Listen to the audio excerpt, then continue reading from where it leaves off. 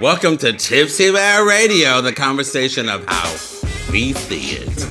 You are listening to the fabulous and voluptuous George and Roses, and I am here along with my co-host, Papa Bear, and my voluptuous and delightful and very stern producer, Danielle. Say hi, Danielle. Hi, Danielle. Yes, and we have a beautiful guest today, but if you want to catch us, you can catch us at Tipsy Bear Radio Instagram, or you can email us at tipsybearradio@gmail for any questions, facts, opinions, which I could care less about. But yeah, for anything that you have for the future, please email Danielle and she will get back to you about that. So, and leave a review. Yeah, leave a review. Put Subscribe. 5 stars. Send that to your auntie, to your daddy, to your grandma to listen to. So if you're listening to this on a Saturday or a Sunday or any day of the week, thank you. It'll take you away from a moment of the rest of the world that's happening. But we are doing a very delightful special this week of drag. We are, and I love it. I love it. Yeah. Judy Ladavina was great. Judy is legendary, you know, and I don't say that very loosely to a lot of people of being legendary here in the city. Of course, drag has popped off in a way that now everyone is doing it, which is great, right?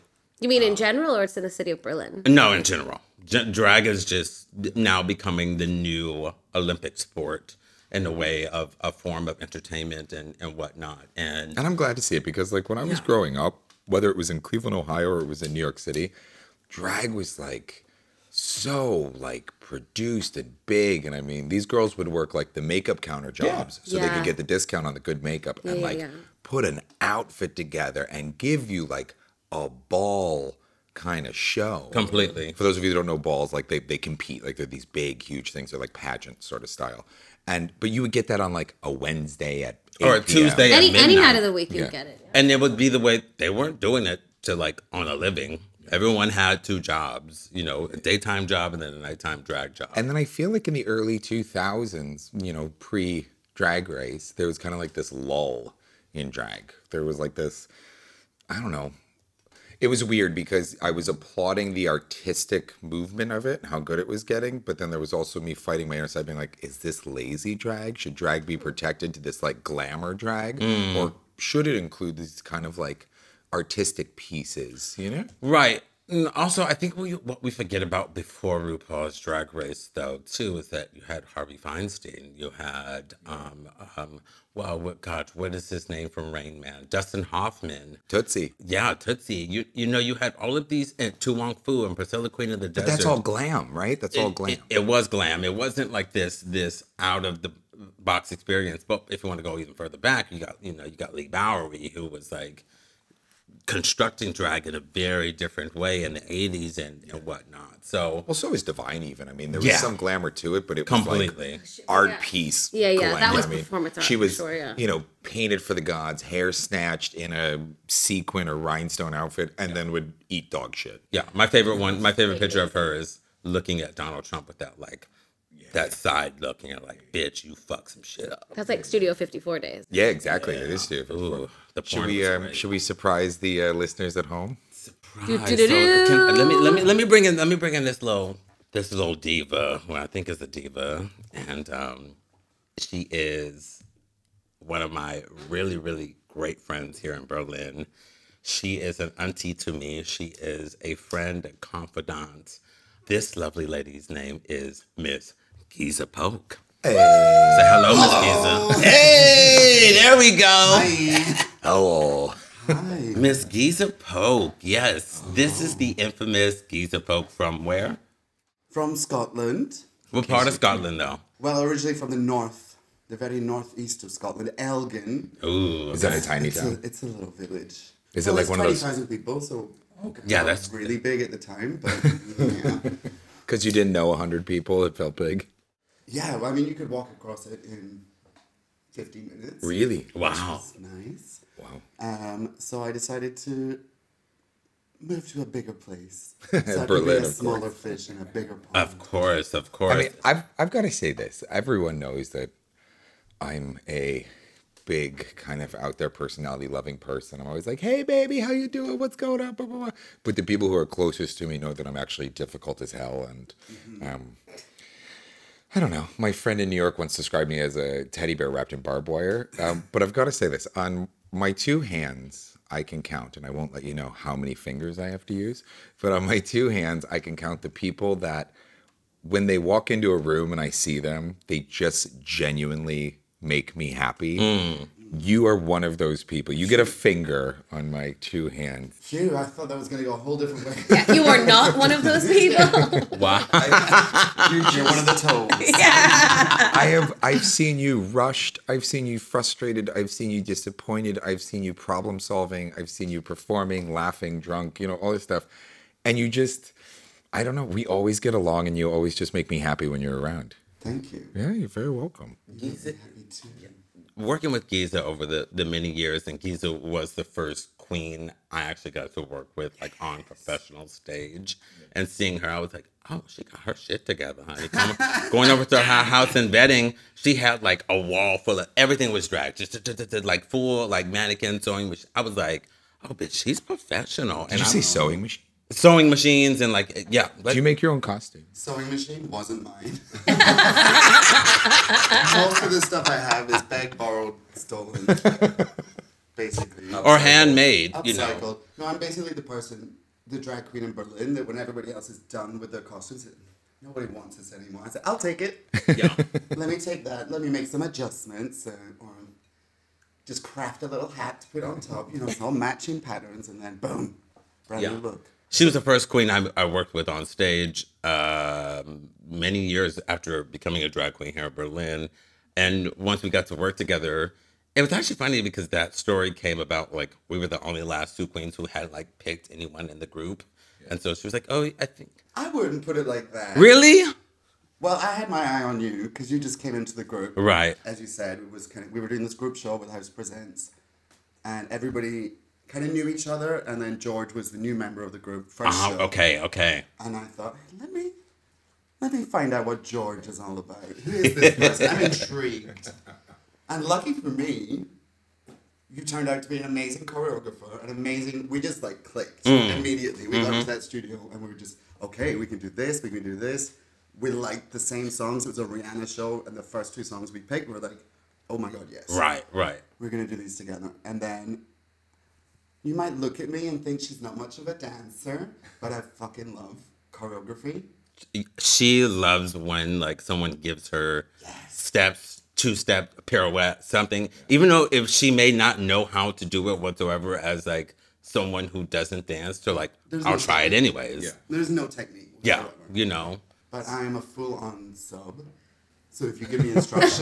Oink, oink. There's those 10 fingers. You give me instructions, I will follow them. I will make my daddy happy. Yeah. She's trying to get more fingers on the same hand. So in those fingers. Before we get too far, I want to do this because I love the idea of people listening at home, but also being able to visualize, who's talking. And, we laugh so much, and I think that brings joy if you can picture who's laughing. If people want to find you, is Instagram the best way? Yeah, go for Instagram. You can go to my website, but it's never been updated. Give us both of them. Instagram at Gieza Poke. That's at GIEZAPOKE. Gieza Poke. Spells it wrong. Gieza all the Poke. time. We'll link to it on our Instagram. Yeah, we'll give you a link on the Instagram.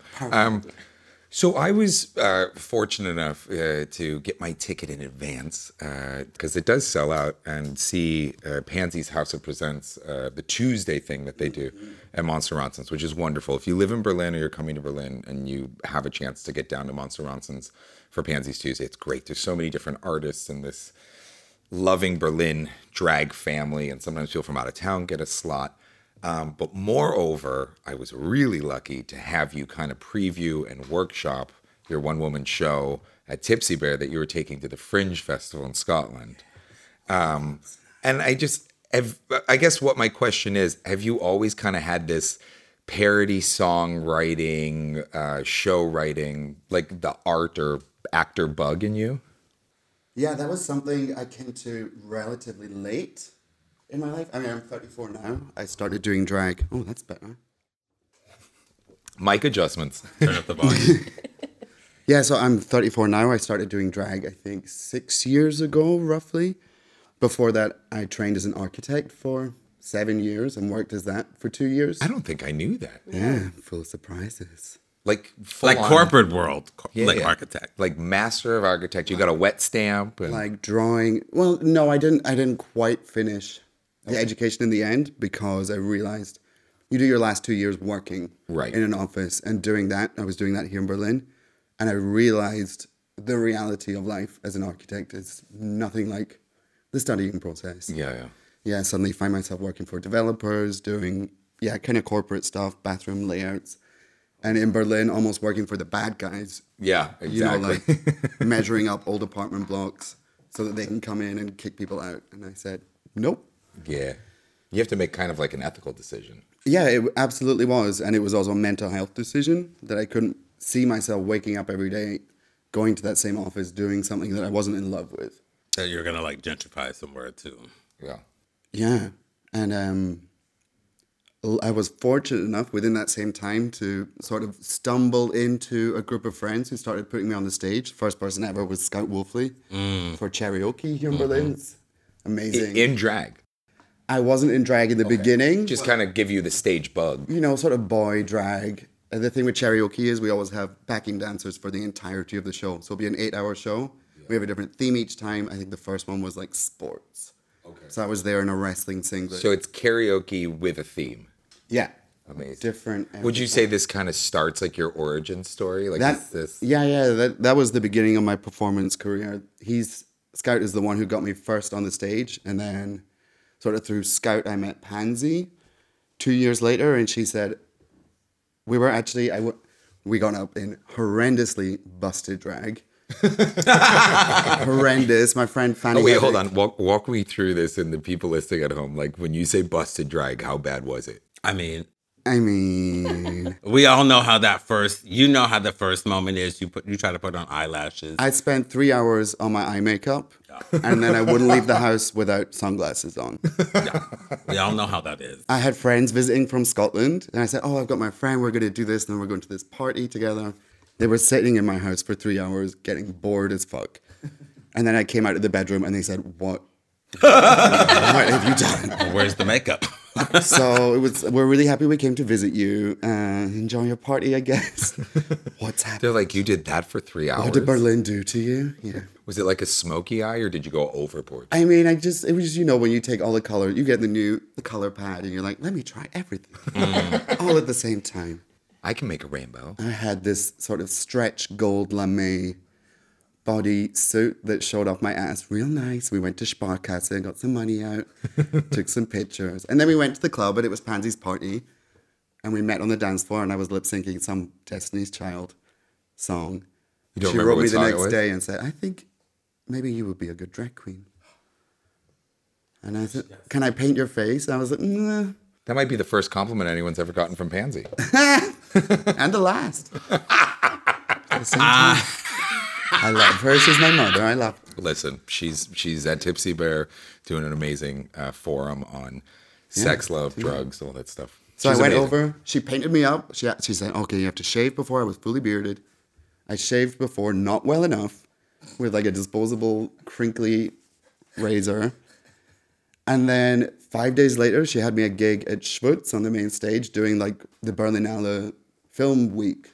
Really? Like, That's a official party. huge gig. Yeah. That's a really big party. I'm sorry, I keep referring to listeners at home. I apologize. But Berlinale is the Berlin Film Festival week here. Yeah. And year by year, it has gotten bigger and bigger. I did it and last bigger. year. Yeah. That's a huge gig. Yeah, I guess it was. But I don't know, ever since I started getting on stage, immediately it just clicked like, okay, I love it. This is what I'm here to do. I love connecting with people. I love making people happy, bringing joy to life. And I can do that from a stage. It's not, when I was an architect, to go back there real quick, I never had the feeling like I could really excel. Like I was good. Yeah.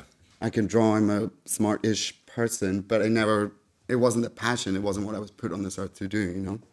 Isn't it great when you find that point, though, like in your life, when you realize, like, everything I've poured everything into, there's a quick moment of maybe, I don't know, regret or maybe I wasted time, but it's such a uplifting feeling when you're like, whether you know what you were put on the earth to do, Yeah. or just knowing it's not what you've been doing and you're going to look for that now. Yeah, I mean, that was the amazing thing is it just came so naturally. Sort of one thing led to the other. I met people. I have no regrets whatsoever about doing architecture for all those years because I've learned so many skills in computing, in graphics, in working under pressure, Building a set. building a set, having to do things because it's an incredibly pressurized studying experience.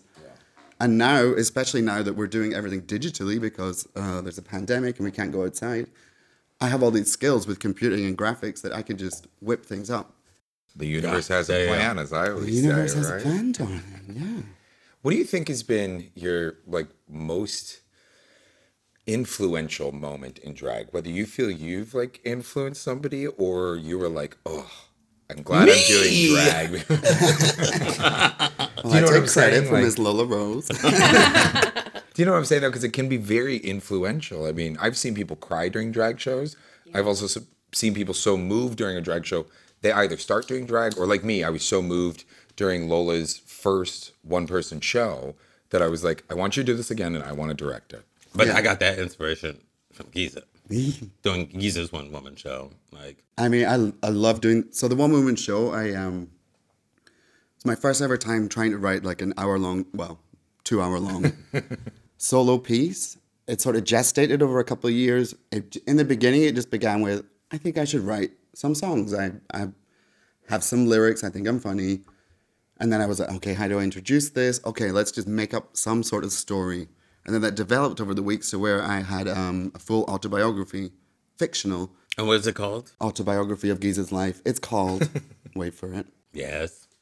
Apocalypse Now, Yeah, so it's semicolon, Memoirs of a Gieza, legendary. semicolon, I'm still here. Here. Yes. And yes, that is the full title, and I will. So it's Apocageddon. No, What is it? Apocalypse Now. Apocalypse Now. You know, like the movie? Right, that's the first play on words, right? Yeah, okay. yeah. And then it's Memoirs Memoirs of a Gieza. of a Gieza. So it's like Memoirs of a Geisha. Yeah, yeah. But No, a that I Gieza, got. and also memoirs, like memories. Like Yeah, the books. exactly. Yeah, Okay. it's But very okay, clever. so it's Apocalypse Now, Semicolon. semicolon. Semicolon. Oh, I thought the Can you semicolon have two was at the end. semicolons in a I think you can sentence? only have one, Yes. and I think it goes at the end. So I think it needs to be colon. No, Then a no, math don't colon. try and correct me. I am a grammar nerd. The semicolon is quite correct where it is. Thank you very much. And then I'm still here because I basically stole that off Jujubee on season 2 of Drag Race. Oh, she stole that from. And she stole that from somewhere else, she probably. stole that Drag from is all Sondheim. about recycling. She stole that from Ellen Stretch. So would you say that you feel like that was your most inspiring moment, is doing that for yourself? I mean, that was the most incredible project. Basically, if you don't know the Edinburgh Festival, it's like the world's biggest performance and arts and comedy It's and sort of book festival all rolled into one.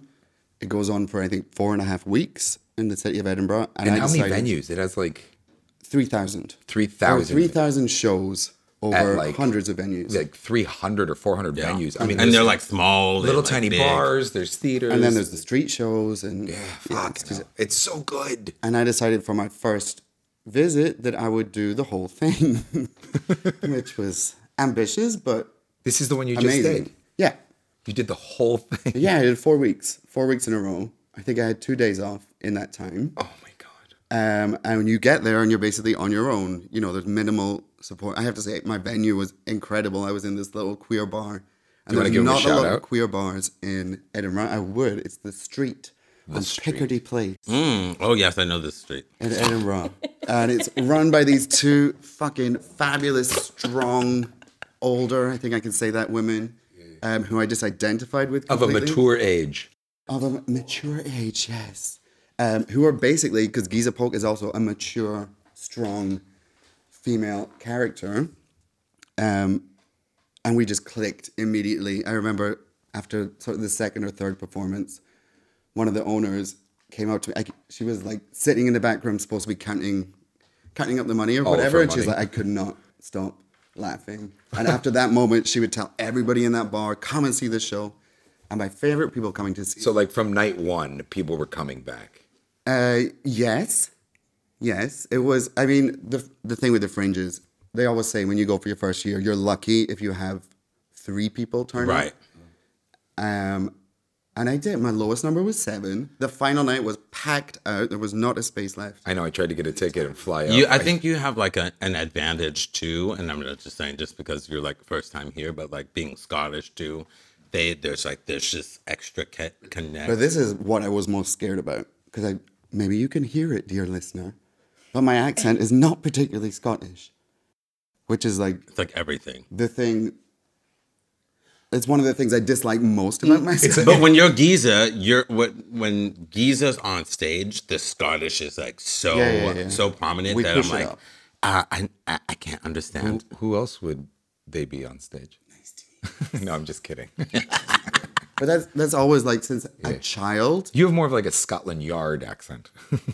What's that? It's more like a Scotland Scotland pub. moves to It's a England. Scotland pub. I don't know. I get American. I get Australian. Has it always been that way, or is that just Yeah, because like, you've lived far away from Even it? as a child, like I was very self-conscious about it because I had more of like an English accent.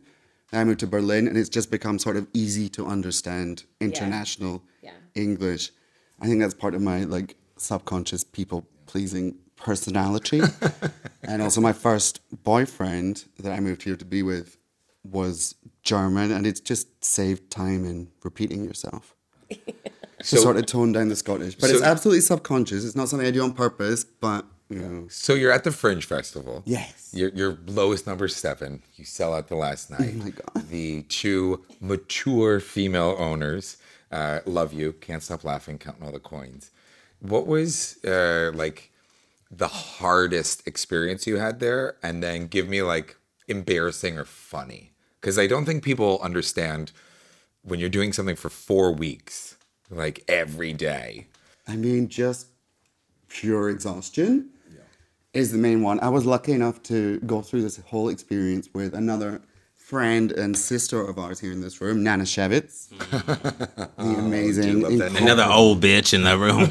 yes, your Jewish I love her. grandmother. Your Jewish grandmama from Florida. Yeah. And to be honest, it was kind of Nana who pushed me Yeah. and encouraged me and said, no, it's time. You can do it. You can do a solo show. Because Nana was doing it. And I thought, well, if Nana could do it, come on. Gieza Polk can do it too. And we slept in bunk beds together for the whole month. There was no space to jerk off or anything. Oh, like Nana would care if you're in the room. Nana jerks I did off like feel that sitting on bunk bed like sitting next to you. Nana jerks off on the U-Bahn. I would sugar every now and then. I did have sex, I think, once that month. No, twice. Sorry, very excited. But I guess the embarrassing / funny / I'm not embarrassed, I'm very proud of it, moment would be I took this guy home, and then of course I didn't want to bring him into the room with Nana. I was on the top bunk, you know, it could have. Just climb up here. Don't mind her. So I took him home, and then we're in our tiny little kitchen. I'm like, I want you to get naked and lie on the kitchen floor. And I'm going to suck your penis. Were you still in drag? In my head, yes.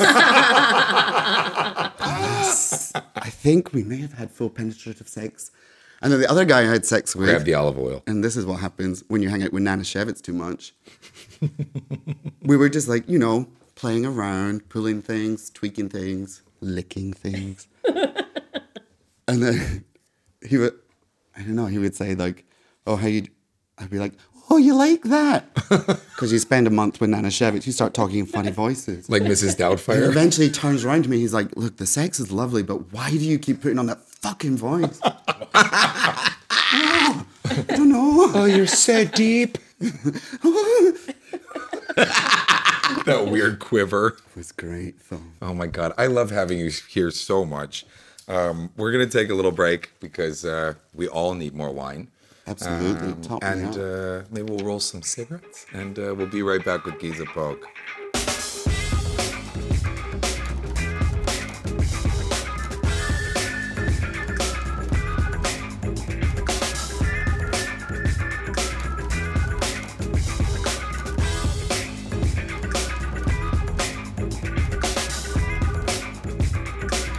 Welcome back to Gypsy Bear Radio, the conversation about how we see. How we see it.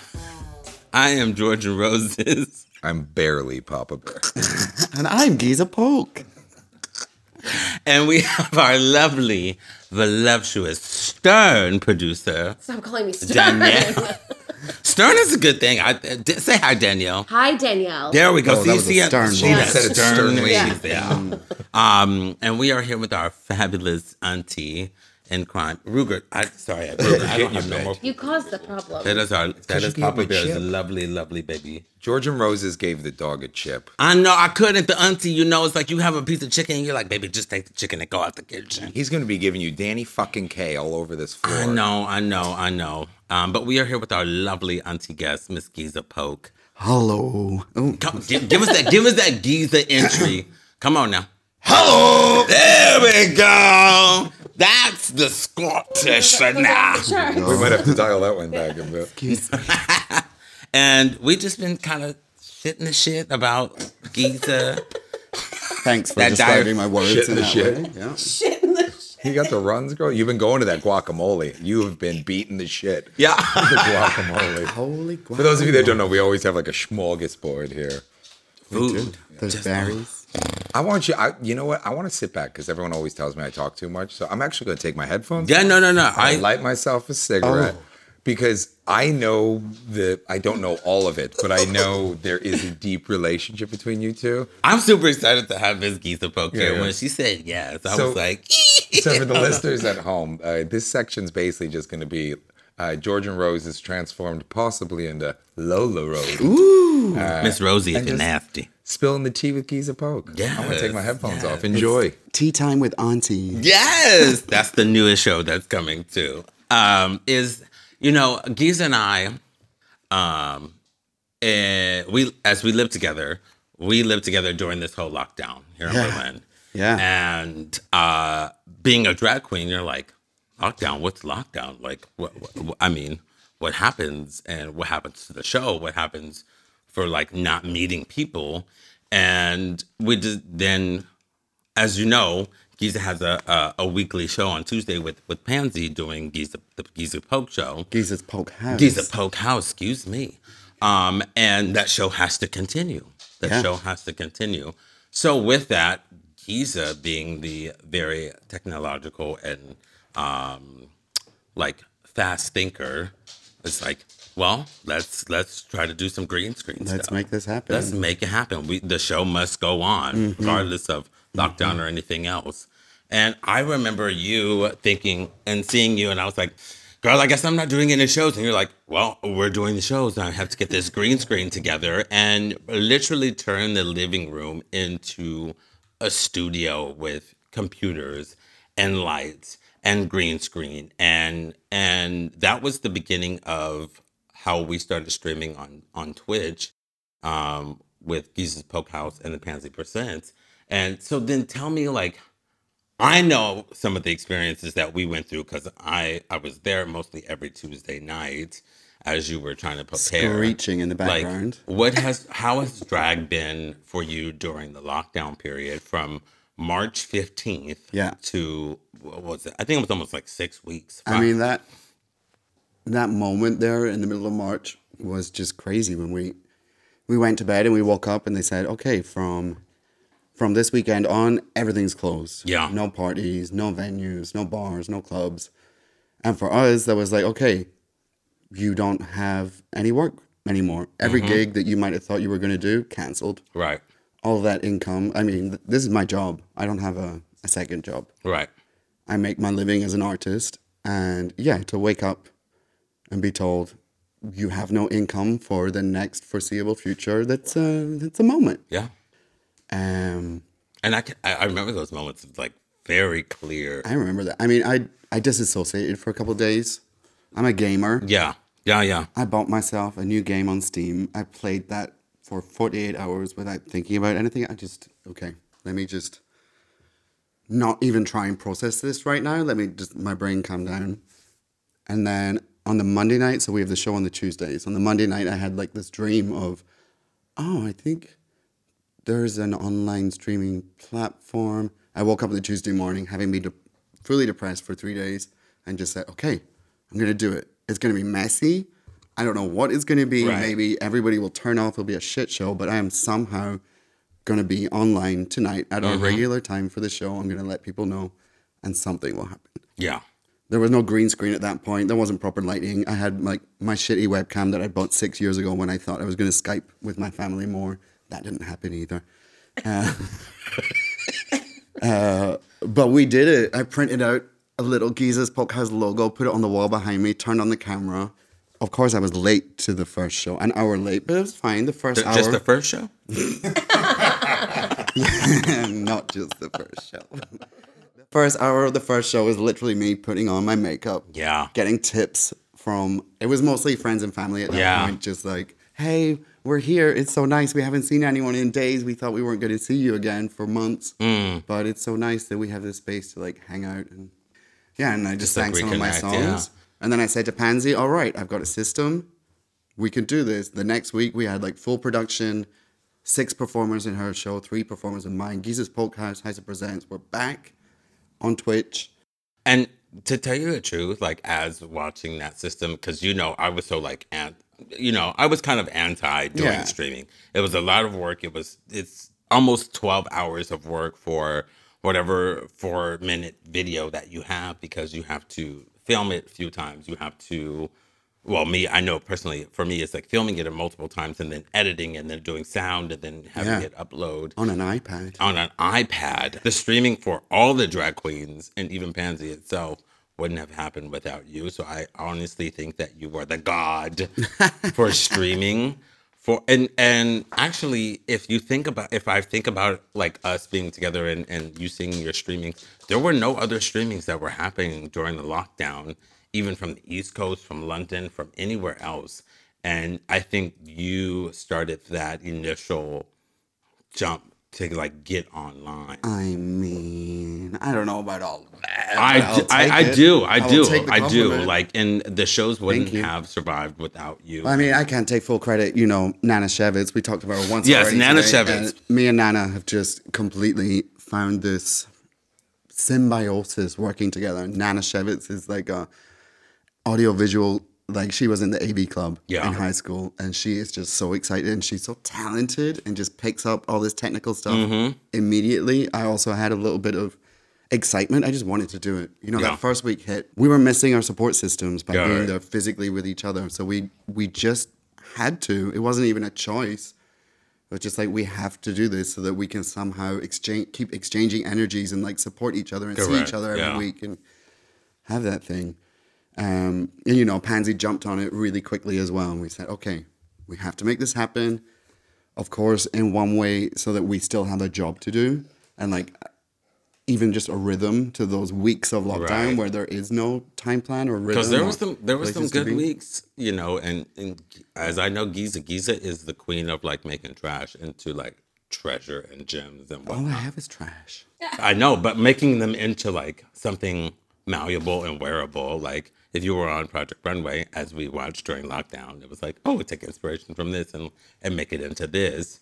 And seeing you, like, we had good weeks, we had some really bad weeks, because that lockdown was like, but we had so much fun. It's those moments you're like, I'm gonna tell my grandkids that time we had lockdown on where I walked 2 feet to the store and then like back home. And also just like there's still a lag to it. It's like a ripple effect, right? There's this whole thing of like, we had a total lockdown where it was like stay at home, and then there was like this slow release where we got to do outdoor bars, and then there was this slow release where we got to have people inside but they couldn't be at the bar, so we had to do table service. Right. There was a scary moment where bars could only open if they were serving food. I remember we went out and bought like a ninja because I was going to make buffalo wings and just anything. I don't know though, but for me, like, this side of the lockdown has been harder than the lockdown itself. Absolutely. 100%. 100%. This kind of... I'm talking about mentally, like, just that clarity of, okay, you can't do anything, you can't go anywhere. That was... Well, there is no clarity, right? Well, yeah, in that moment, it was like, okay, I self-diagnosed myself with ADHD during this time. And I realized, like, in that moment where I had so many fewer decisions to make, no FOMO or anything, my brain just calmed down so completely because suddenly I wasn't being pulled in all these different directions. It's and then Yeah. Go. Sorry to interrupt. It's so funny. Like what you're talking about, just it's kind of been a theme for my week. It's kind of just come up with a bunch of friends. George, Danielle, and I got to go to this amazing party for our friend Brian, who will be on the podcast, and it was wonderful, and it was just so full of love, and it was just a special thing to do. And then we had Brian's actual dinner party, and we were there with our friend Lana, and she had mentioned this kind of concept of the fear of the unknown, Right. the I don't know, non-concurrent things. Nothing was happening at the same time. It was Normal. just- What we consider normal. Uncertainty. Sorry, that's the term she used. There was this uncertainty. Yeah. You know, what were you going to do for money if your job was still going to exist? You know, stuff like this. And just along the lines of what you were saying, there's this beautiful thing that you were able to settle down because everything else stopped. Yeah. And you were actually able to like focus Yeah. on your own life. Yeah. In the beginning, super scary. But well needed. But Very super well scary. needed. But what actually calmed me down was I was like, oh, actually everybody else is in exactly the same situation. Yeah. So I'm no longer like in this race with other people to be like competing with them on a professional or even a personal. I It don't was a know. beautiful equalizer. It was like, okay, was. Yeah. we're It all was. fucked. And I remember Oh, telling people, I was like, take this moment. I know it's fucked up, but I also think as German citizens, we had the moment because financial help did come to us. Exactly. And we were there to kind of like breathe a bit. Democratic but also, socialism. You know, and I said, take this moment. Yeah. Right? Because when in the next 6 weeks or for 6 weeks until you retire, will you ever have this time to not do absolutely anything? Probably the next 100 years. I mean, that's when pandemics roll around. I mean, the world has so much catching up to do. Like it did in 1918. It just, chugged forward. But I was talking more like on the lines of work. You know what I mean? Like as work, every day you wake up and there's work. You know, when you retire, there's no work. There's kind of like just living the life. But being able to just lay in bed, sleep, eat, do it, jerk the chicken, honey. Honey, do you think we live in a generation where any of us are going to retire? Yeah, you're right. You're right. I think retire, like that word. Yeah, When I said the next 100 years, I meant it. We're going to Yeah. wait until we're dead. you're right. Yeah. I mean, for me as well, I would say that also comes, you have to recognize, like I had privilege as well. I had a home that I was happy and safe Right. to be in and to like sit that whole thing out. Yeah. I think it's important, like when we talk about all the benefits Yeah. that actually came from that lockdown, it's also like, And it's not like that for everyone. Then on a beautiful reading rainbow note, how many outfits do you think that you created during the lockdown? Because there was a slew of them. Well, this is the thing. Very quickly, it became clear that you only have to create an outfit from like the stomach down. Yes. Stomach up. She became the green screen queen, Not that kind honey. of show. She's doing those shows with Nana. You only have to dress. Sorry, that was the Cam 4 career. We're not talking about that. She spent 2 months without heels, honey, in her underwear. Oh no! Every time in my, what do you call them? Flippers? Flippers? Sliders. Sliders. That's the What's word. a slider? Like the Adidas ones. Like the you know, sandals. the- Yeah. Okay, like flip flops. yeah, but No, it's- but they're like without open the to- flip. Oh, with the Or the strap flip. over Yeah, the yeah, top, yeah, that yeah. big fat strap over Big the top. fat strap. Okay, big Yeah, fat so I strap. spent 2 months I with was a big like- fat strap. I was like, well, I don't doubt that happened. No. Because you said flippers, and the first thing I thought was toddlers and tiaras. You know, Oh, the the fake, teeth. those fake weight They teeth. put toddlers in those? Yeah. They're called Yeah. flippers. Because they don't have teeth yet? Yeah. and they Oh, flip that's around. disgusting. Or their teeth are real janky. All right, so you learned from the waist up. Right, so yeah, the outfits. No, the best thing. Yeah, so I got close with my sewing machine. That was fun. I always wanted to do that. Someone Finally. else's sewing machine. At you the mean. time. Yeah, Tommy's this time. My husband's. Oh, I love him. Shout out to Tommy. He's lovely. He's such a great person. We'll get about We'll more get him there. We'll later. get there. We'll We'll get get there. Yeah, the best thing with the sewing machine after like week 4, I discovered the green screen button filter, and I sat in my sewing. I got myself some stretch fabric from the Turkish market, stretch green. Made myself a cloak. Never made a cloak in my life. Made a cloak. Coke and I made some gloves. cloak. There's an L in there, Cloak. George. Do you remember those gloves, Lola? The mitten gloves. Do you remember those gloves? I was like, Lola, because Lola's quite good at sewing. You made She's yourself your own talented. gloves. Yeah, so I was like, I think I can just draw around my arm and my hand and make gloves. And it worked. I You did. didn't believe It but worked. And so I think in my mind, I think Gieza made about like 15 different outfits. Well, that's what I want to get onto because then once I had that cloak, I realized I took my friend Rory Medani, talented queer artist Yes. in Berlin.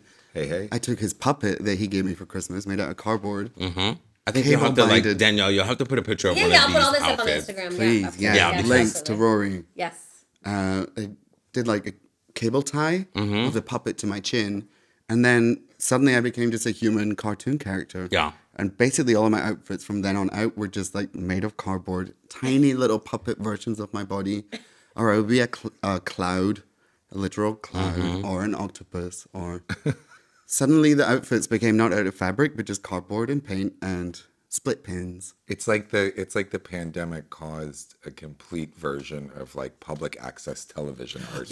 Totally. Well, we had access to everything at that time. Do you remember watching that stuff? Oh, yeah. At like Yes. 3:00 in the Yes. I morning. was like, yeah, I can be like a messy kids TV show. This is what I've always wanted to be.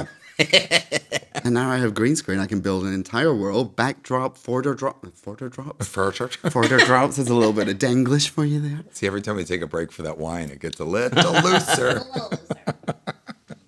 So let me ask something, because I've seen the two of you safety pin each other, duct tape each other, get an eyelash back together. Do the two of you have like a funniest moment together? I don't mean to like really crack your brain, because it seems to happen every time I see the two of you together. Right? I mean, there's so many. The last time that we met, I don't know, it was always the Funny. I mean, Just give me one of them.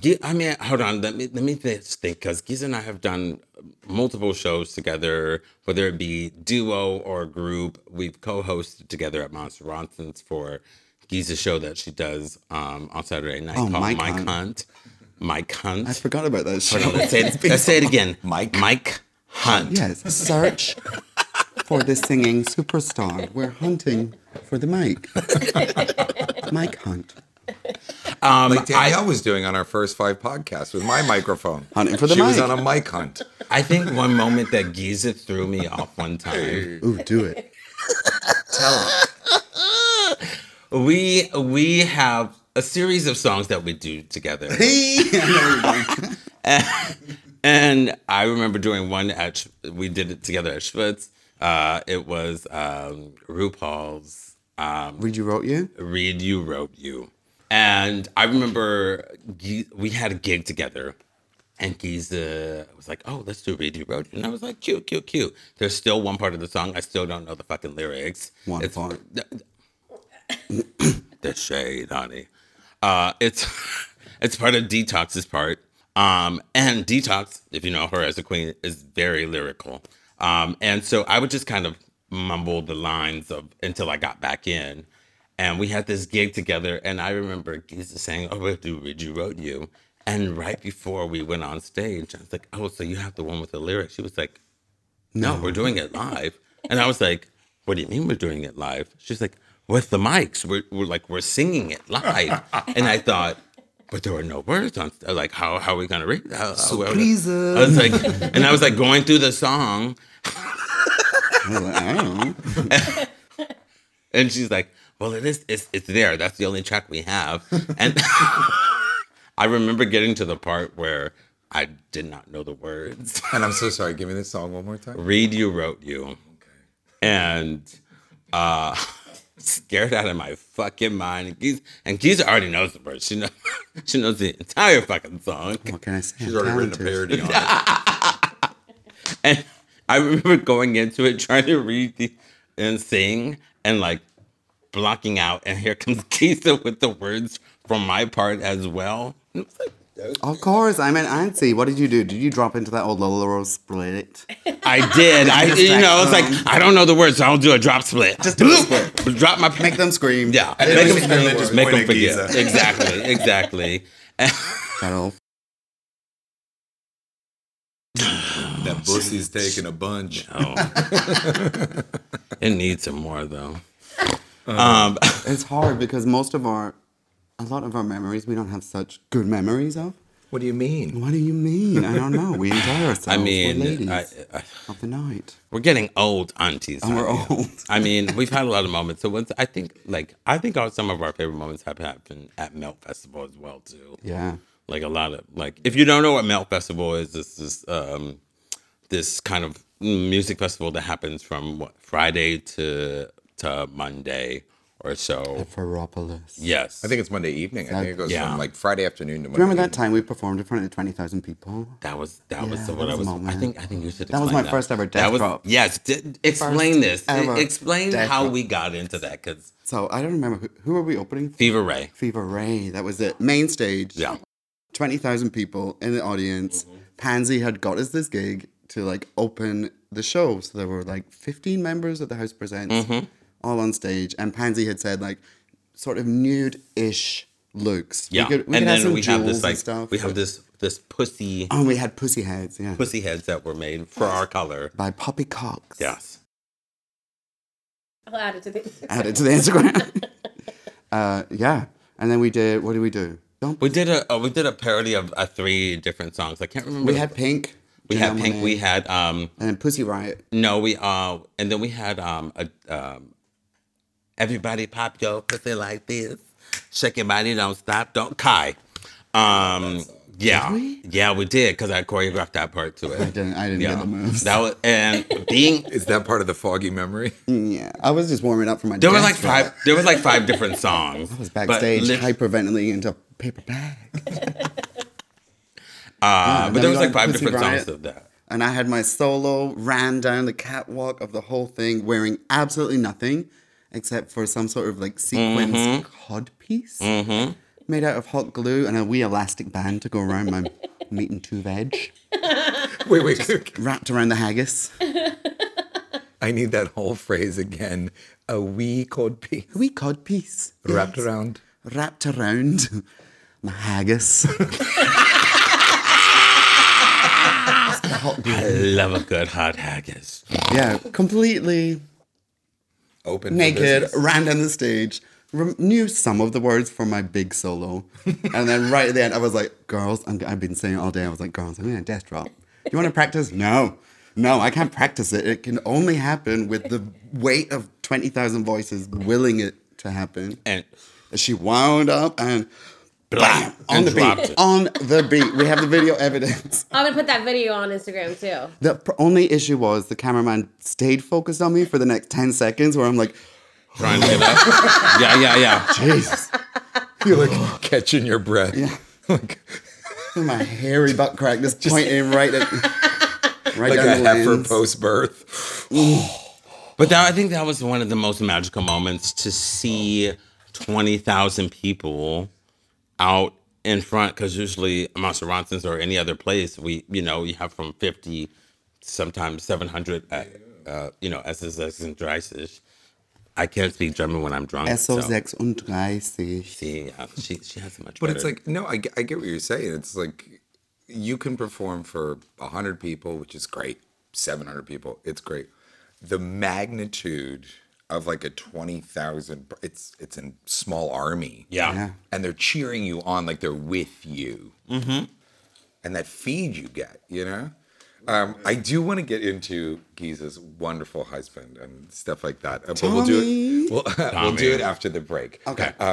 What I want to hear is who inspires you, or who is a drag inspiration or storyteller, or does that make sense? Like where do you pull from? Because we all pull from something. Sometimes, you're inspired by an audience. Sometimes there's an artist or an author, songwriter.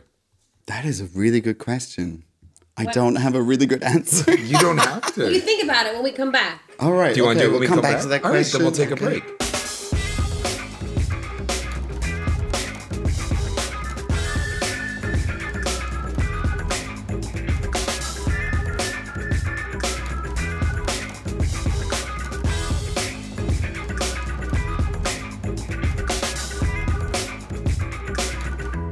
Welcome back to Gypsy Bear Radio, where we are with a fabulous auntie. I'm Georgia Roses. I am here with my lovely, lovely co-host. Papa Bear here talking about the conversation on how we see it. And our lovely producer, who is always like, right, that's how you do it. The voluptuous and lovely Danielle. Say hi, Danielle. Hi, Danielle. And our lovely auntie of the night, Miss Gieza Poke. What was? Hello. Sorry, I've just been charging that in my throat for like 4 minutes. I couldn't say my own name. Anyway, hi. It's like when we were kids and you had those video games you had to charge the gun. You're Yeah, I like, was like, Give me 10 minutes to play. that's literally how it works. You gotta like build it. You gotta get all that phlegm back there, just support juiced from up. the diaphragm. So I hope you're enjoying your Saturday if you're listening when the show comes out, or Sunday when you've got some free time or you listen to it at work. I hope you're enjoying it. We try to just have a good time and keep things interesting. So I had stumped Gieza Poke before we went to break, and I don't actually think I stumped you. I think it was just the wine brought it hard to bring to the front. But I'd ask you, where do you pull your inspiration from, or whom inspires, or whom inspires you? Whom inspires? I don't know. I honestly don't. My father's going to kill me. I don't know. However, my Uncle John would have something to say about that. However, She knows where the semicolon goes. But who or whom? that's So, it. Pick a person that inspires you. Do you know what? I was thinking about it, and the whole birth of Gieza came from my aunties. Yeah. That's literally what it is. I mean, obviously, there are so many performers. I draw inspiration every single day on YouTube from other drag queens.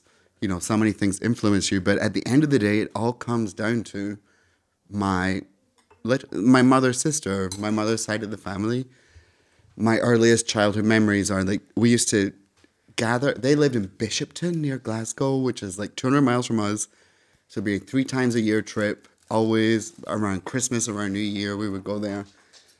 And what we would do as a family is sit around, tell stories, make puns. There would always be a pun off. This is where you are so witty at. Between exactly, this is where it comes from. Like A pun off already. it It's a would be a pun off. I love Somebody would say something about a joke, and then Auntie Linda would be like, "You must be yoking," and my Uncle John would be like, "That's an excellent example." Just on and on really? and on. And then at some point in the night, the music would come on, and we would literally. I remember one year, my auntie Christine printed out all of the lyrics to American Pie, all 14 verses, and we had to sit there and sing them all together. So like, my joy, my love comes from like family sitting together, singing together, trying to make each other laugh, and just like sharing your stories and being in that room. Did you do a pun off with American Pie? Or did you just sing I don't it? know if we ever got that. We never crossed the streams. You never dipped your finger in the pie. I didn't. However, I also, one year I got for Christmas a little tape cassette karaoke player, karaoke machine, but it only worked with tape cassettes. Because, Aging ourselves, I'm yeah. of an age. And me and my sister did Get Up and Boogie from the best disco album in the world, which is a great karaoke song because there are 4 lyrics, 4 words in the entire thing that you repeat. And I think this is where my entire drag persona comes from, is like being in that room. From Get Up and Be. And just wanting to lift everybody up, have joy with each other, try and be the funniest person in the room, like competitive.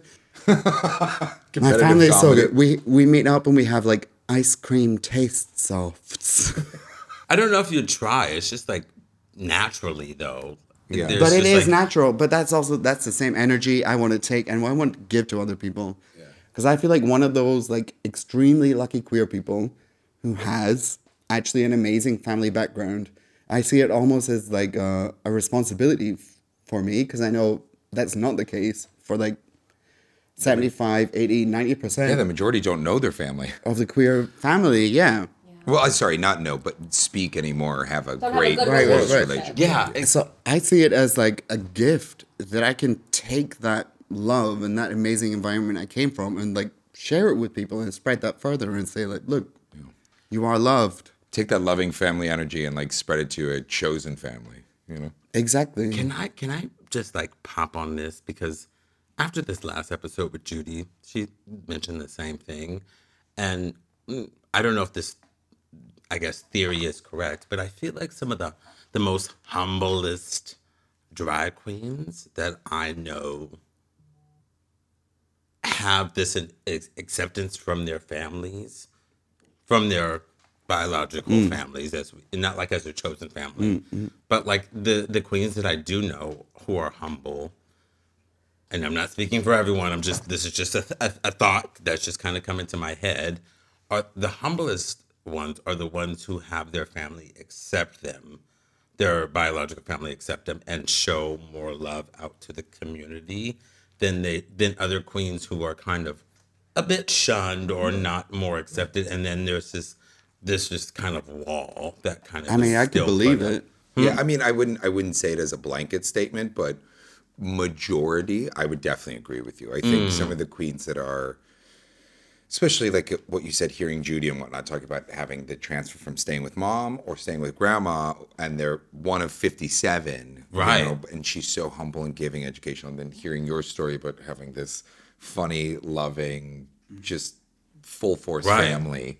And knowing how loving you are and what you bring when you're with other performers. So I would say you're right on the nail. Yeah, because I was just thinking of, because I was just showing Danielle, my sister, like, sent this kind of message of the National Coming Out Day, and she, like, put this page up, like, this is my brother and my sister, Lola Rose. Who Yeah, I saw that. Your sister. And she, like, amazing.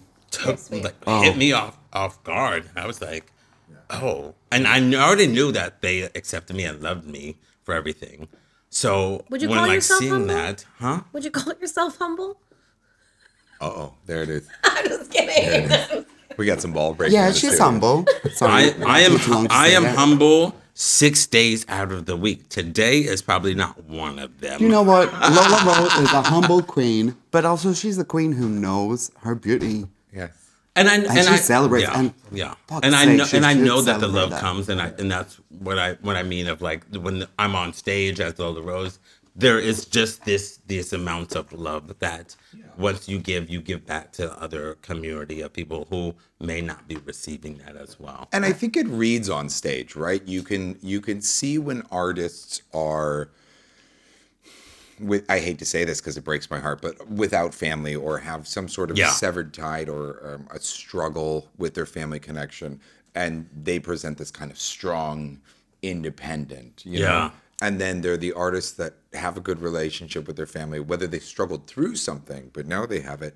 You see this person who's so full of life. And that's not to say that the independent person isn't full of life. Completely. But there's a difference between you can do what I've done. I love you all. You don't need them. And then there can be, I felt this and I want to give it to you. Yeah. They're both places of love. Completely. For me, I wouldn't even put the emphasis on humble. Okay. Because I don't think you need to be humble. I think you can sing about your beauty from the rooftops. But what you are is an uplifter. For me, that's way more important. That's like, okay, I'm going to be a part of the community, and I don't need to put other people down for me to feel in a position of strength. Whereas you actually recognize if we all are lifted up, then we all are lifted up. That doesn't put me down. That makes all of us as a queer community in a better place. Amen. Hey, This is not a what you do on religious stage. podcast, but this is an uplifting podcast. Let's remind you that. This will not go into the Christian Service Network. We get into some deep shit, but it's uplifting. This is not tea with Auntie. That's coming to you next week. So, I'm just angling for a new podcast. you talk about having this great family and giving love to everyone, and I think we all kind of have our minds wrapped around that. But whether you can move with your family or leave your family, whatever, you can still do drag. And whether they get it or they don't get it, that's fine, whatever family unit you have. I hear from a lot of drag queens that I've met all over the world because I'm fortunate enough to be well-traveled and live in different cities. But there's a constant thing I always hear from them about the difficulty of how much they love their craft, how good they are at their craft, but there's still a human side to it when it comes to like dating or even meeting someone for the first time in, what's the proper term? Not normal. Boy, just meeting people in boy or meeting people Out in of drag. Out of drag. Is that the proper term for everyone at home? Meeting of someone drag. out of drag? And when you say meeting, do you mean I mean, like if you're in a bar or Getting something dick. like that. or vagina? Getting dick or vagina, whatever, or both, or several. But Yeah. just the kind of entering the like, I want to take care of me by doing it with someone else, you know, that kind of like, this is what's missing in my life. I want to meet someone. And I feel like a lot of the times I've talked to people that feel like drag is almost their current skeleton in the closet. So what's your experience approaching that? Because you're married. You know, boom goes the Freshly. freshly married. Explain the dating experience in drag. Did you have any issues or? Did I have any issues dating in drag? Well, maybe I did until I met my husband. Yeah. It's definitely when I was, the period between when I started drag, I was single in that moment. And it possibly was something I hid at that point, but when I met my husband, also happened to be at a moment where I decided, there's no point in hiding this part of myself because whoever I want to meet, if I want to spend my time with them, they have to know everything. Yeah. Absolutely. So I'm going to meet them with my fullest, truest self. And I met my husband, my new husband. We just got married in May in the middle of lockdown. Congratulations. A beautiful wedding with masks. We even had to wear our masks when we kissed. I love it. Yes. It was gorgeous. We actually met at Toonton House, which is this gay squat here in Prenzlauer Berg where we're filming. One of the last ones left in Berlin since the early 90s. Queer squat. And we met around 5 a.m., both of us lip syncing to either Diamonds Are Forever or Ray of Light. We can't decide which one it was, but definitely both of them were involved. And I remember turning over my shoulder, seeing him, having a little look. And honestly, I don't know if he's going to listen to this, but my first reaction was, I don't know, he's kind of cute, but I'm not sure. Turned back, was on myself. And then I remember it so clearly. I had this discussion with myself, like, Gieza, what the hell are you doing? That is a beautiful man. He's obviously interested in the same things you are. If you ever want to fall in love, like, turn around and engage with this person. And the rest just became history. It was the most amazing meeting. Love at first sight. As cheesy as it is to say, honestly, yes. We met on that dance floor. The sun was coming up. It was like 6 a.m. in the morning by this point.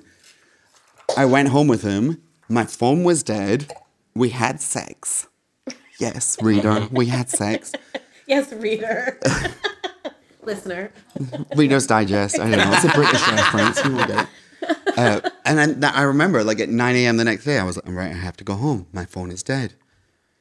Tell me your name. I asked him 20 times to tell me his name. Are you on Facebook? Yes. Tell me your name 20 times. Because I was not going to lose this connection of this man I just met. Of course, we'd forgotten that pen and paper existed, which would have made everything a lot simpler. But it did. And then we met up. And our second date was just after I shot a music video in full drag. And from the moment we met, drag was never an issue for him. But I'm fucking lovely. But yeah, I think with that, Tommy is an artist. Tommy is also a producer and a gorgeous, well-established ballet dancer who has danced from all over the world. Yeah. So he and amazingly understands talented. and lived in San Francisco and has lived everywhere. So he understands the form of different drag and different forms of art and like how the artist lives. I mean, this is what I count myself as just incredibly lucky to have met this human being on that night in this moment. Completely. Because the more we got to know each other, I started to hear his stories about when he was 7 years old. And he was born in the 70s in Finland. He's Finnish. He told me the stories about when he was 6, 7, 8 years old. He would dance around his parents' living room in his mother's nightgown. And just... He was like the Finnish Hedwig. He was like a sparkling queer creature from the moment he was accepted. born. And you see it in his And show. he had the same journey that I did with my parents. Oh, really? Like this really tight family unit? There's absolutely... he basically never had to come out because it was just clear. He told me when he was like 7 years old, he would be at school and the boys would say to him, are you a boy or a girl? And every time he gave them a different answer. That is the type of adult he is, too. Exactly. Like he's so comfortable and just loving and... He did a show here in Berlin. What was it? It was right before quarantine, was it? He's actually got a show coming up this week. It's his first ever solo piece. He turned 50 this year. That was amazing. It was supposed to debut live in March. Of course, the quarantine put it off. We did like a filmed premiere, and now this week we're actually doing live for the first time. The show will come out too late, but It'll be too late for this podcast. Yeah, but we'll put something up on the Instagram from tonight. And he's doing a solo for every year. He started as a ballet dancer. He moved to Germany when he was 17 to join like the Hamburg Ballet School. Really amazing. And then at 27, he moved to San Francisco, started contemporary dance company out of nowhere. He started it himself. Yeah. Called Kunststoff That's in a lot San of work. Francisco. Yeah, well, he only started it because a ceiling fell on him, broke his body, ended his dance career. And within 6 months, he started a whole new thing that went on it's still going on. Am I correct in thinking that Tommy told me when that happened to him, when the ceiling fell on him, that he was told he may never walk again? Yes. Yeah. Wait, the ceiling fell on him or a ceiling fan? What? No, Ceiling, a ceiling. There's a like a ceiling, the portion wall, of the roof. the thing that holds the four walls together. And the way he tells it is the environment was so toxic, he was already feeling like the world would end in some way. Yeah. And then the ceiling fell on him in the middle of a dance class. Oh my God. They pushed him to the side and they carried on the dance class. Yeah. And he was That was most the likely environment. paralyzed. Wow. Yeah, vertebrae, like multiple vertebrae Oh my broken. God. Yeah. And I mean, you can imagine who Tommy is just by the story. And it really does take that person we know, that incredibly special, he really is so full of love. Most times I see him and he's always happy. He's always pleasant. But don't let him catch you with all the fond in the kitchen either. With the what? The fond, all the beer bottles and the fond, water bottles. yes. That's when you see Tommy go, whoa. Oh, he's got a recycling issue. But I mean, that's what I was getting at. I really think that it takes a special person to understand. Let's be honest. All of us sitting here now in the studio, we're a little bit on the outside. We're a little eccentric. For the black I'm a sheep. difficult person to live with. I'm a difficult person to be around. Much less I'm a live with. horrible husband. A horrible boyfriend. I'm but not the best husband, but my husband loves me. God knows why. I didn't know you have But a husband. I hear all these stories about people. Maybe it's an older thing, and that's the beauty about the movement of the LGBTQIA plus, kind of group. Is that I used to hear these stories growing up in New York that somebody would fall madly in love, and whether it was hypermasculinity or whatever it might be, they would be like, I'm so worried to tell him I'm a drag queen, or I'm so worried. I invite him to the bar tonight and they're going to see me for the first time in drag. And there's horror stories of it ending. Yeah. And now I don't feel like you hear that so much. You don't hear it as much. I have noticed sometimes in not so much my I guess dating life and whatnot. Most people haven't been turned off by the drag. Most people are interested in oh, what's your Instagram handle? Oh, this is amazing. Do you ever find that you lose a lover that becomes a fan? Lose a lover who becomes it's more like many. you lose a fan, you becomes gain a a lover. lover, and then you lose both. Or I have a lover who's become a fan, but then I lose both. Both. Yeah. Yeah. And that's okay with me.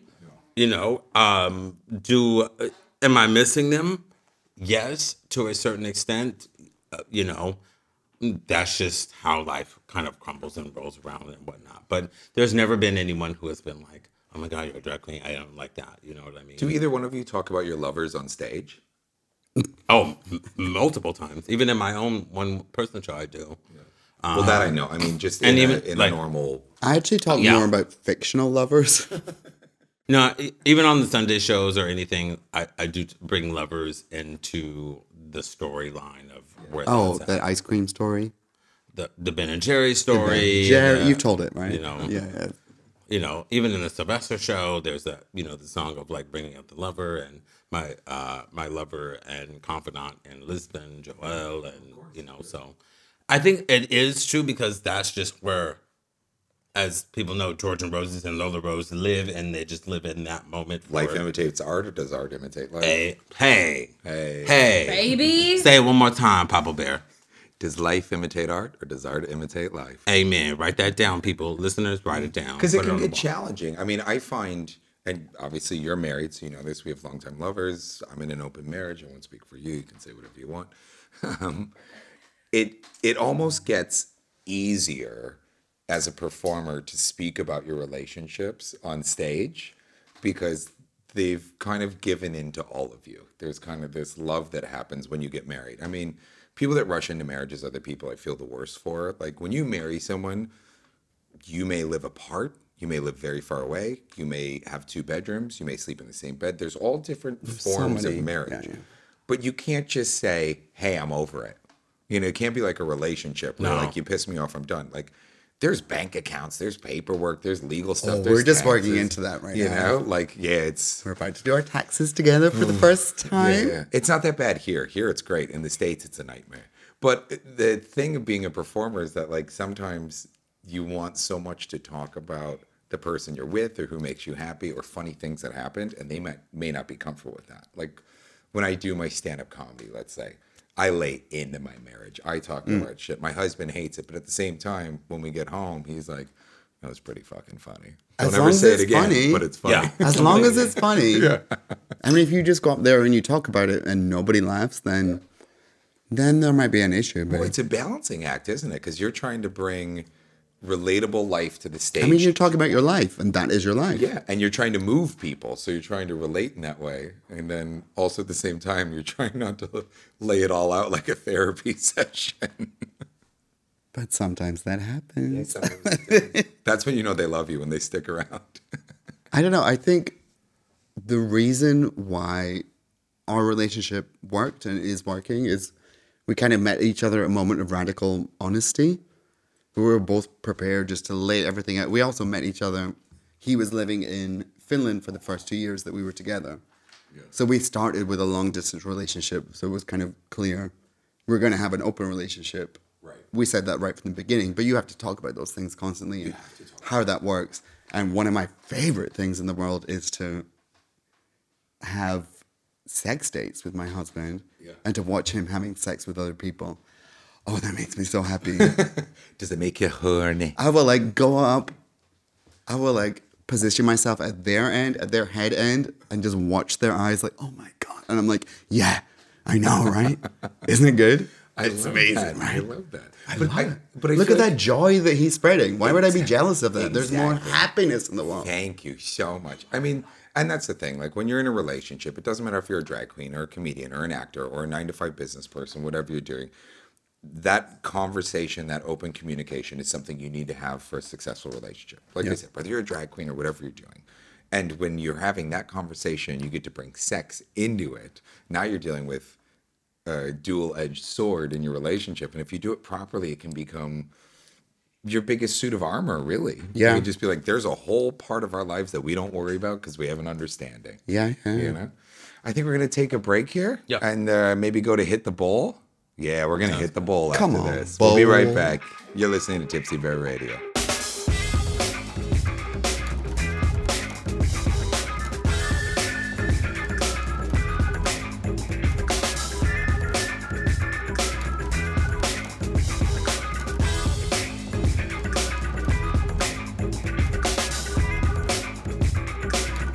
Welcome back to Tipsy Bear Radio, the conversation about how we feel. Hey.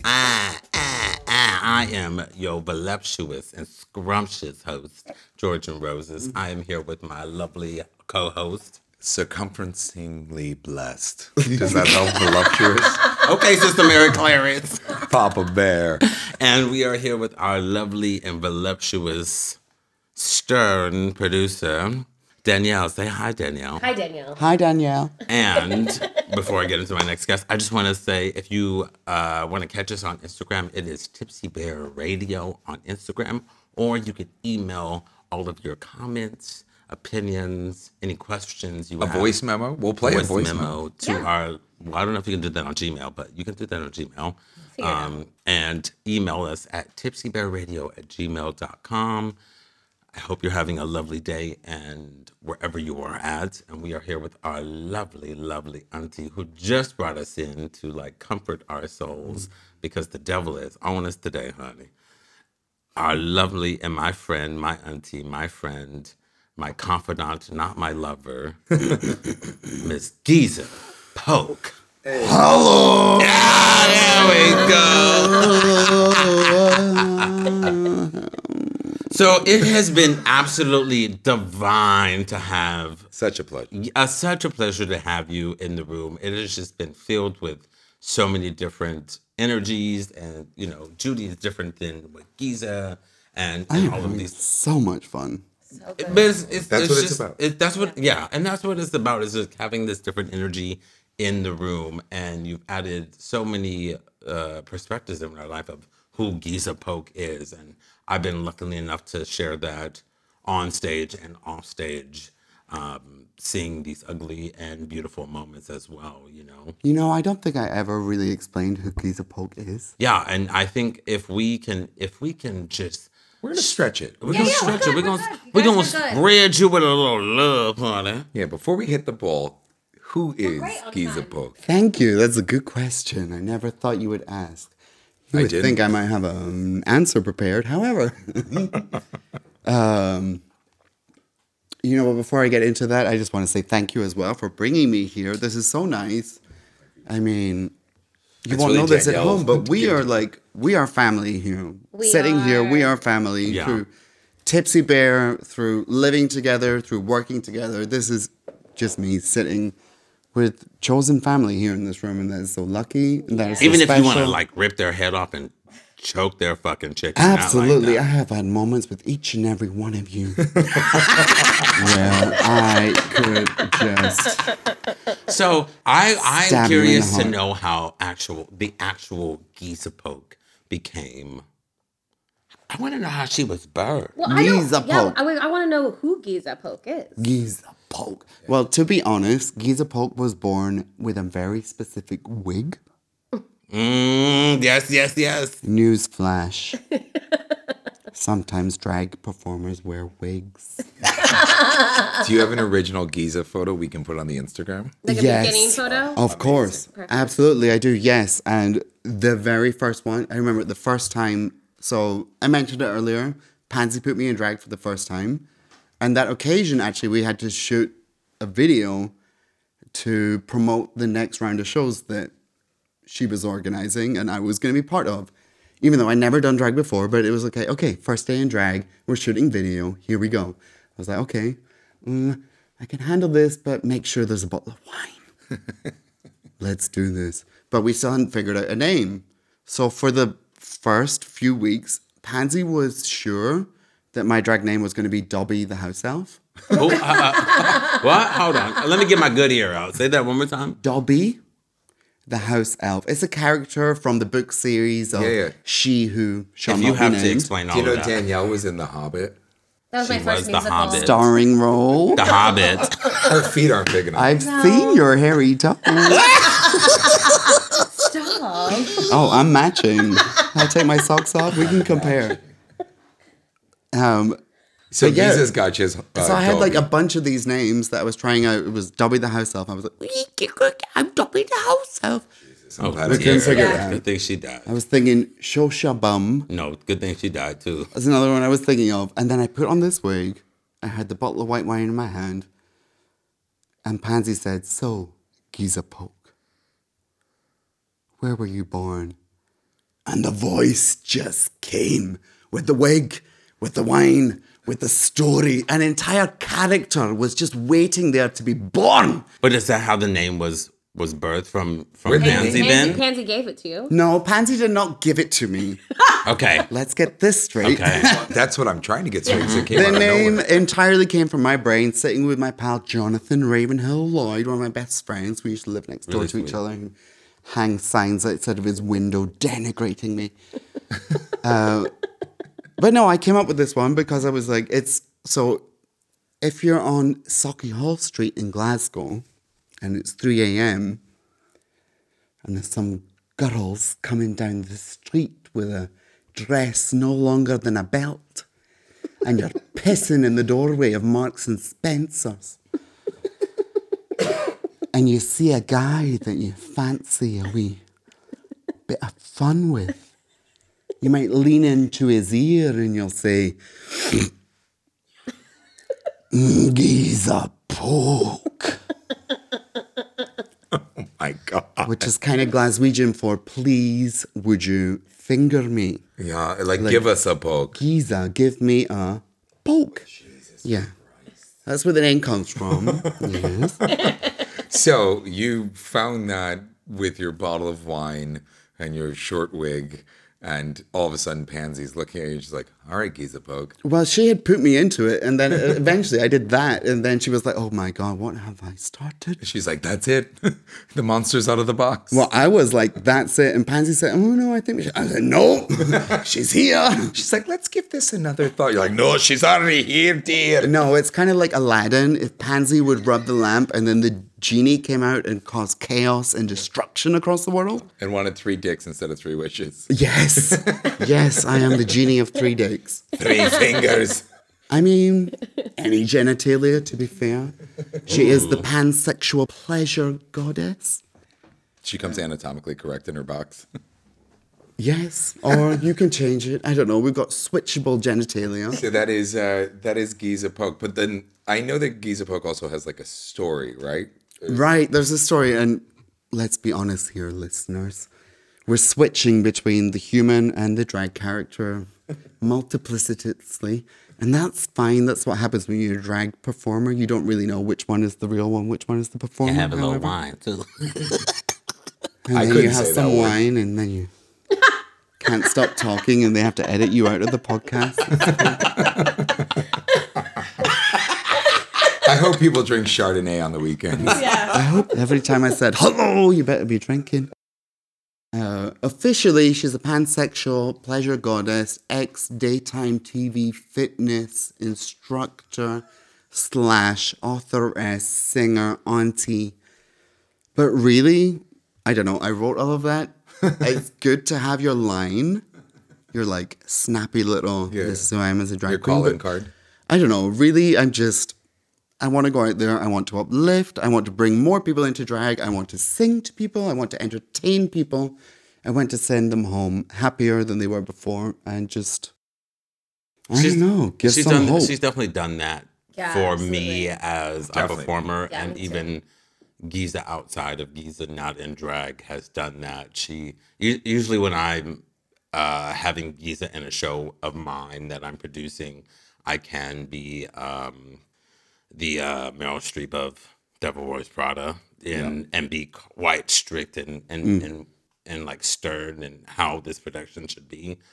But working with Gieza, she's always the one who's always kind of like calms and like brings the love and everything back into like the tranquility. Every time. Do you know what I and mean? with like just this uplifting humor aspect to it. as Yeah. well. So I would say if that's what you want to do, if that's what you dream to do, dream bigger because you're already doing it. Yeah, you I was She going to has- say, I'm not dreaming about that. I'm doing that right Exactly. now. And Yes, you are. You are. That's okay. And Let's hit the bowl, huh? my Yeah. favorite thing before we hit the bowl. Yeah.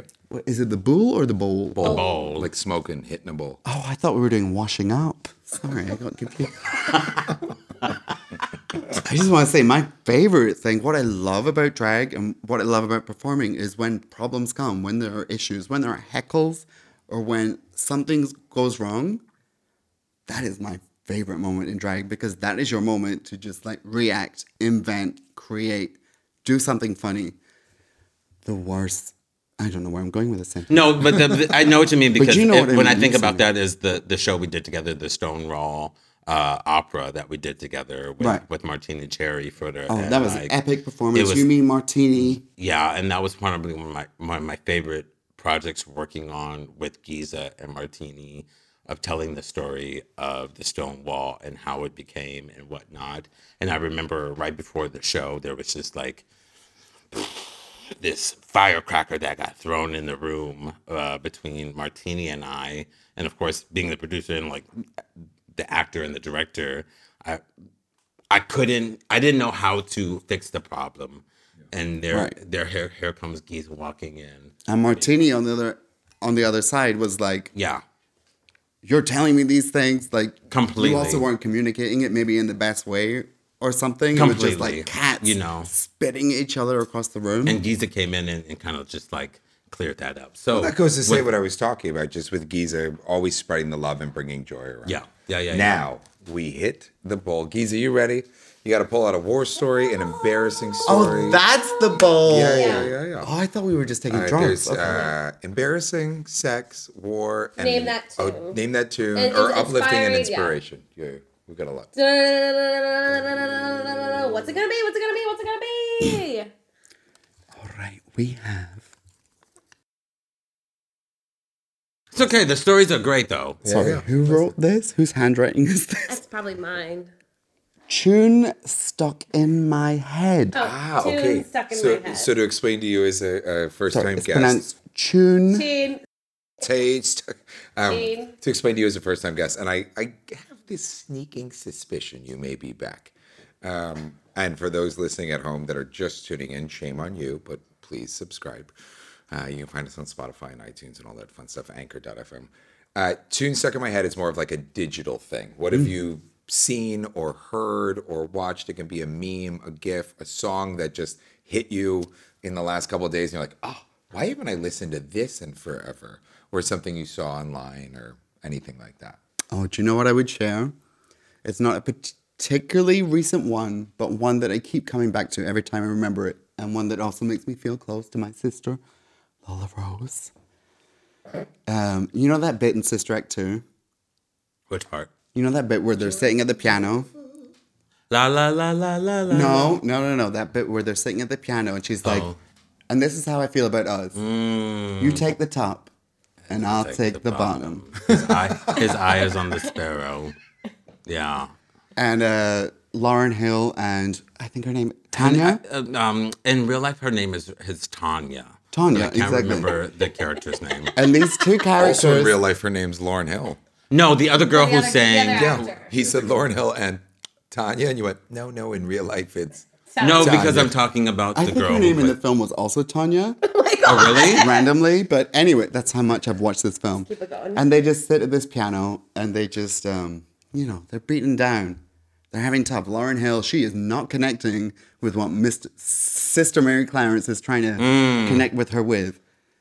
But they sit there and they have this beautiful moment together at the piano and they sing. And listen, I am a singing drag queen. I wish I could actually sing. And I'm the queen who doesn't know their lyrics.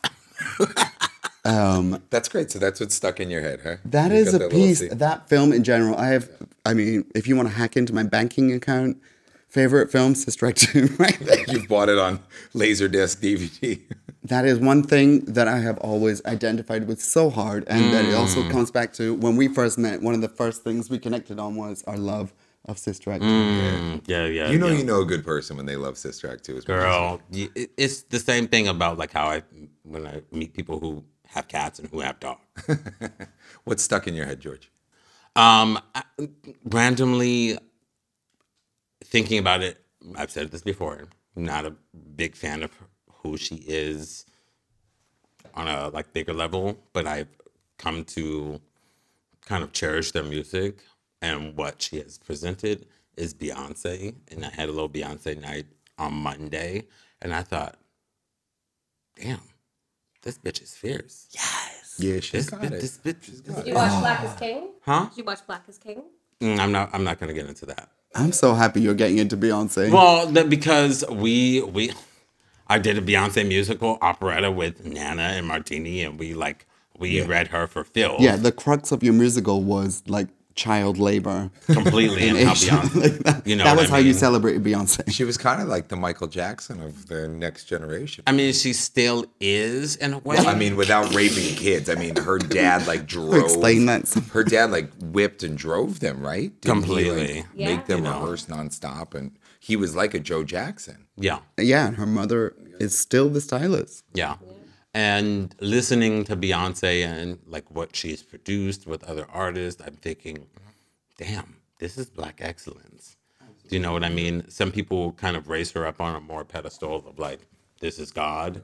But I think listening to the stuff that she's produced in the past with Destiny's Child and coming forward, I thought, I need to go back, and I'm okay with saying this, of giving her a chance. Yeah. And listening to the stuff that she's actually produced herself. Yeah. You know what I mean? So would you say there's like one song in less like not month? not necessarily, because I think as a drag artist, we have so many songs in our head at the moment for the things that we're trying to create at the moment. So something that is on repeat are the songs from the shows. But one artist I think I will allow myself to get into for the next week is giving Beyonce a chance to kind of like tell her story and like where is this at? You know, am I gonna buy her shit? No, because I pay for Spotify.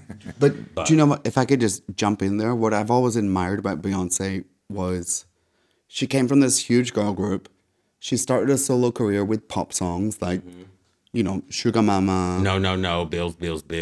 Yeah, You know, like just nice pop songs. And she could have easily just stayed at that level, made a gigantic career out of doing that. But with every album that she's gone forward with, she's pushed it more. She's becoming more and more political, more and more vocal. completely. And with her performances that you've seen, like I think it was 2017 VMAs, The one where she's pregnant. No, that was before that. The before that. the one where she had literally like Girls Who Run the World. Women, girls who where she had No, like it was the black homecoming one. It black was people like- standing on stage, the police sirens playing in the background, lighting them up, and then them getting shot and killed on stage. Right. Like that is what I find She uses really admirable about her is she could have just settled. Like she had a pop career, she was a megastar already, but she's not content with that. No, because she's a Completely. responsible human being who uses her power in her career to Completely. move forward. So that's the one person I think. But if you want to get specific with the question, Etta James. Etta James. stuck in your head? Yeah, stuck in my head. I think. a good person. I think her career needs a little bit more like. She'll have a resurrection. I think it's coming. They're gonna remix one of her songs and put it in a big movie or something. I am So, happy that somebody right. said that at last. Right.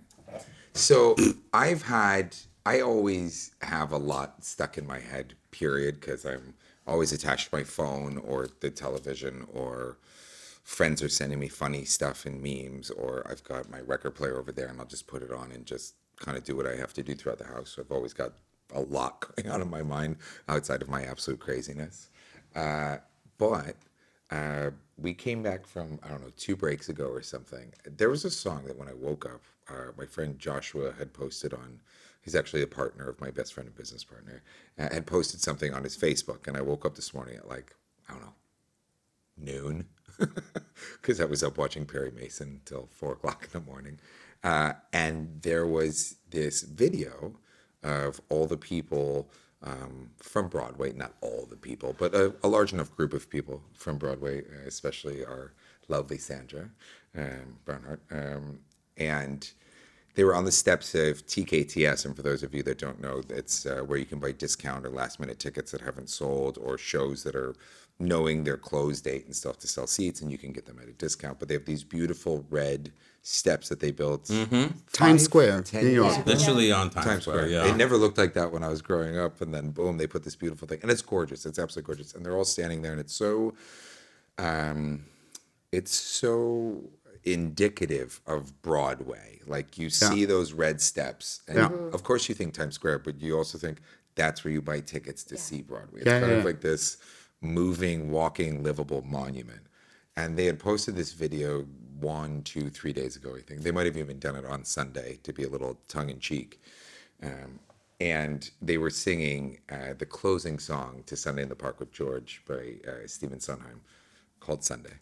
And although it's this very moving, bring you to tears song, they're all wearing their masks and face shields, and they're singing about things that they know and love that aren't gone forever. They're just not obtainable right now. You know, you can't go outside to the rivers or the lakes or the, yellow red grass, because they're talking about impressionistic stuff. And that tune's really in my head, and it just gives me this idea that we are bumbling through this shit. There's people that are doing it better or worse, or we're going to wear masks, or we're going to close bars and people can't work, or working from home, or your kids can't go to school, whatever it is. But they're singing about something that they love so much. You can hear it in their voices. And they're all Broadway stars, which is something we love so much. So it's been stuck in my head, and I just think there's a beautiful thought in there of, we're going to fucking get there. We're going to. But we got to be together when we do it. No one gets there alone. That's it. I think, because you just showed us that video in the break just there. And what it made me think about is, yes, these things are beautiful, going to the lake, going to the park, going outside, enjoying all of that. But what is so hard right now is those things don't mean as much if we can't do them together. Exactly. And you see all those people on the steps, and they are together, but they're also separated. And that's just, it has to be like that. Life is a metaphor right now. I mean, life is Yeah. a walking, living, breathing metaphor right now. Danielle, what do you got in your head? I've been watching a lot of videos of people getting scared. In what way? I'm thriller. Is that like horror, reactions to child my dysphoria makeup video? Wait, do or you mean what? like the funny YouTube ones? Where Yeah, you, so like, there's one in particular that I love that it's a guy playing a tuba. And somebody comes and knocks on the door and he screams like he saw a ghost. It's so good. This is what you have playing over and over in your head. Yeah, I over and love over again. Yeah, I wake up to look at it. Did you ever see the what is it? George is like, It's so good. you know, this is our And producer. not everything I say has to be deep. I don't have to follow suit. You know, God bless you. my brother plays the tuba. If you ever want to get scared, I'll bring him to Berlin. Did you ever see the one with I think it's a French. Yeah, yeah. Love that one. That's like, a classic. Yeah. What's the word I'm looking for? French horn? No. He's a chef? No, he's not a Unicycle? chef. He's a janitor. He's like like a busboy, a dishwasher. Dishwasher. Yeah, he's a KP. dishwasher. Yeah. Kitchen They porter. scare the shit out And of him. and he's always like, and they have videos. It's like I don't know. 2,500 layered in videos. amazing. It's of him amazing. being It's scared. really- Because of a tuba? No, that's a different video. Okay. Tuba guy is special. Look it up. Tuba guy scared. Tuba guy scared on YouTube, or French guy scared. dishwasher scared, whatever. Yeah. Well, who knows where the hell we went in the last maybe half hour. We But went from Sister Act to Beyonce to Sunday in the Park with George to Tuba Guy. What do you want from me? Nothing. I want your love Everything. and truth, and that's all we ask for. I feel like that's what we got. Yeah. And with that, I think it's time to close it out for the day, because I know now that some of y'all have to work or go outside and do your thing. That is where we're going to leave you. We love you so much for listening to Tipsy Bear Radio. If you can catch us on the Instagram again at Tipsy Bear Radio. And if you have any questions, comments, opinions, is tipsybearradio@gmail.com. Our lovely listeners, you are listening to George and Roses, and you have our lovely co-host here with me. Papa Bear. And we have our voluptuous and divine producer, Danielle. Say hi, Danielle. Hi, Danielle. Great. And we have our lovely and fabulous auntie of love, who has spread so much today and has opened our eyes to everything. Can you say hi? Hi. Oh, I thought I was going to. Come on, Miss Gieza Pope! I want to thank you all for having me here. It has been so much fun. Thank you, love you Gieza. all. I love you all for listening you, Big this King. long. And I'm just going to say